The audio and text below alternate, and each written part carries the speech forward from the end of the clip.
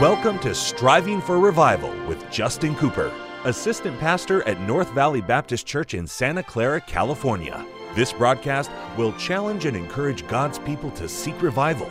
We pray you'll be blessed as you listen to Striving for Revival. Welcome to the Striving for Revival radio broadcast. This is Pastor Justin Cooper coming to you today from the KNVBC studio at the North Valley Baptist Church here in Santa Clara, California. What a privilege it is to have you join me for the broadcast today. What an honor is mine to take the King James Bible and to share with you some eternal truth from the very Word of God. I'm glad today that I can say that. I don't have to wonder, I don't have to doubt, and I have no question that I have the very Word of God here before me. Aren't you glad we've been blessed with a Bible? It's amazing. You know, we have Bibles all over our house. In fact, here in the radio studio, I have my Bible in front of me, and then there's a Bible right here, and I see another Bible over there, and there's Bibles in this room. But there are places around this world where they don't have a single page, let alone a full copy of the Word of God. I don't say that. I don't say that to shame us for having so many, but I do want to shame us for not reading the ones that we have. There are people dying right now for the Word of God. They would die to get it, and you and I have it before us. I want to ask you, have you been reading your Bible? Have you read it today? I remember that growing up, and we would attend church. I got saved, of course, later in my life, but I remember just that simple lesson they teach you. Read your Bible every day. Pray every day.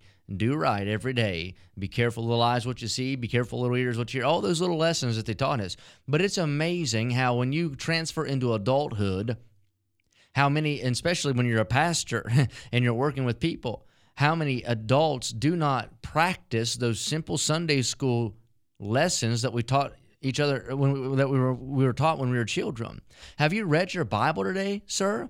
Have you read your Bible today, ma'am? Have you spent time feasting on the Word of God? I say it all the time. You're not going to be any stronger in your relationship with God than you are with His Word. If you're not right with your Bible, how can you be right with God? And I want to challenge you to be a Bible reader. And we're venturing in at the time of my recording this. I don't know when you'll hear it. We're venturing into a new year, and maybe if your Bible reading wasn't what it could have been or should have been this past year, make it great in a new year. Let's read our Bibles. Now, we're going to be in Titus chapter number 1, and we're going to look at the last probably 2 verses of Titus chapter number 1, and I want to speak to you a little bit on the last verse, especially today. And God's sort of stirred my heart about it, and I pray He'll speak to yours as well. Now, as you're finding your place there, I want to invite you as I often do to visit Help for Today. The web address is help4today.org. This is a free resource filled with articles and helps and just different ministry ideas that you can use. And we did it with you in mind. We want you to take advantage of this. The staff of Golden State Baptist College and the staff here at the North Valley Baptist Church all take part in providing articles and content to keep the website fresh, and I believe it'll be a blessing to you. You can also subscribe for Help for Today emails. It's free. Just type your email in, and we'll send you an email right to your email inbox every day, and you can use those, as I do, as daily devotionals. You can archive them and keep them and use them for Sunday school lessons, whatever you'd like, but I promise you're going to enjoy Help for Today. Again, the web address is help, that is help, the number 4, help4today.org. All right, let me get to the Bible. Titus here, chapter 1. Titus, of course, is a young preacher. Paul's writing to him under inspiration of God. He's telling Titus, you have a purpose, you have a cause, you need to stay in Crete. There's some things that are wanting, and I need you to put them in order. God has you here for such a time as this. I want you to travel from city to city and plant churches, ordain elders. They may teach others. And he said, I want you to make sure you know your Bible, Titus, because you're going to have a lot of critics, a lot of naysayers, a lot of gainsayers, a lot of deceivers. And to combat them, you need more than just slick lingo and fancy rhetoric. You're going to have sound doctrine. And the only way you get sound doctrine is to get it from the Word of God. That's the only well from which to draw sound doctrine. All right, verse number 10 down through verse number 15, Paul begins to write about these who are out there to make money. They're trying to subvert, which means they're trying to pull the wool over the eyes of good-hearted, maybe simple-minded people, trying to get them to believe a lie, trying to pollute and pervert the truth of the gospel. They're doing it for money. And the Bible talks about it here that they would give heed to Jewish fables and commandments of men and turn from the truth. All right, and Paul labels these people in verse 16. He says, they profess that they know God. They're running around doing the religious activity. They're going around even with following religious observances. They might even have religious titles. They might even attend religious meetings. They might even be a member of a religious building. They might have been baptized in a religious ceremony. They profess to know God. They would wear the WWJD bracelet on their wrist. They would have a cross necklace hanging around their neck. They might even have a copy of a Bible of some sort somewhere in their home. They'd have that little fish sticker on the back of their vehicle. They would attend all of the marches for life and different things of that nature, and I'm not preaching against that, but they would do all of these things. They would buy Girl Scout cookies. They'd never forget to drop their nickel into the Salvation Army bell ringer at Christmas time. I mean, they just did all these good humanitarian things. They professed to know God. They went around saying, oh, God bless you. God's been good. Oh, God bless you. But the Bible says they profess that they know God, but in works they deny Him, being abominable and disobedient and unto every good work, reprobate. So they put on this religious facade, but the reality of what they are is they're lost individuals. The works of their flesh, it testifies against the words of their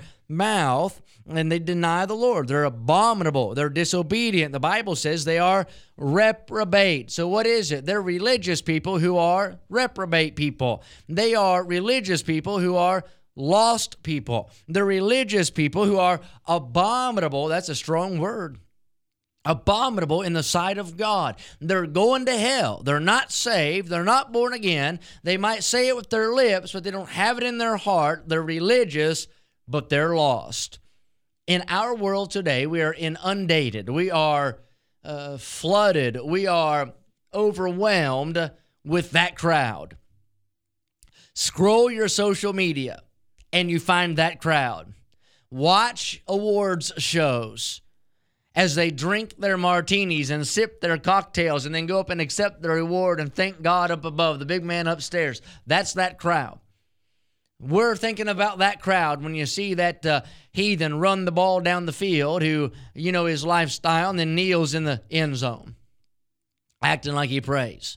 Well, we're inundated with that crowd and politicians, who promote butchering babies and abominations when it comes to marriage, and then they say, and God bless America. That's that crowd. Can I say it is not what a man does, it is not what a man testifies of himself that'll get him into heaven. There is only one way for anybody ever to get into heaven. And that way is not your cross necklace. And that way is not your bracelet. And that way is not your fish sticker. And that way is not your good deeds. And that way is not your church membership. And that way is not your baptism. And that way is not this, that, or the other. The way is this: by grace through faith in Jesus Christ and in Him alone. Paul said, I deliver unto you, first of all, the gospel. How that Christ died for our sins according to the Scripture, and that He was buried, and that He rose again the third day according to the Scripture. If a man or a woman is trusting in anything other than that and that alone, they're not saved. It is not Jesus and your baptism. It is not Jesus and your good works. It is not Jesus and your humanitarian acts. It is not Jesus and your Christian decor or Christian lingo. It is not Jesus and your attendance to a religious function.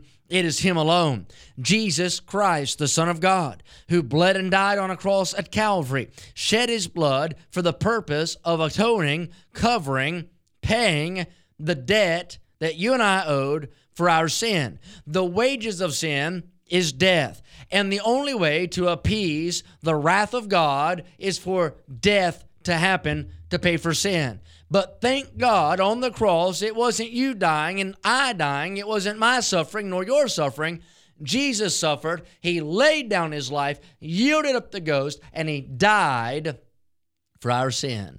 Romans 5:8, but God commended His love toward us, and that while we were yet sinners, Christ died for us. I want you to know that not every voice that claims to be religious is saved. Not every person who claims to be Christian is saved. Not everything that claims to be from the Bible is coming from a source that is truly born again. They profess that they know God, but in works, they deny Him, being abominable and disobedient, and unto every good work, reprobate. Paul is blowing the whistle on that crowd. And I want to blow the whistle on that crowd today. Not everybody's right. Not everybody's going to heaven. Only those who put their faith in Jesus Christ will go to heaven. Until next time, pray for revival. Thank you for joining us today for Striving for Revival with Justin Cooper, Assistant Pastor at North Valley Baptist Church in Santa Clara, California. Listen at this time every weekday as we strive for revival.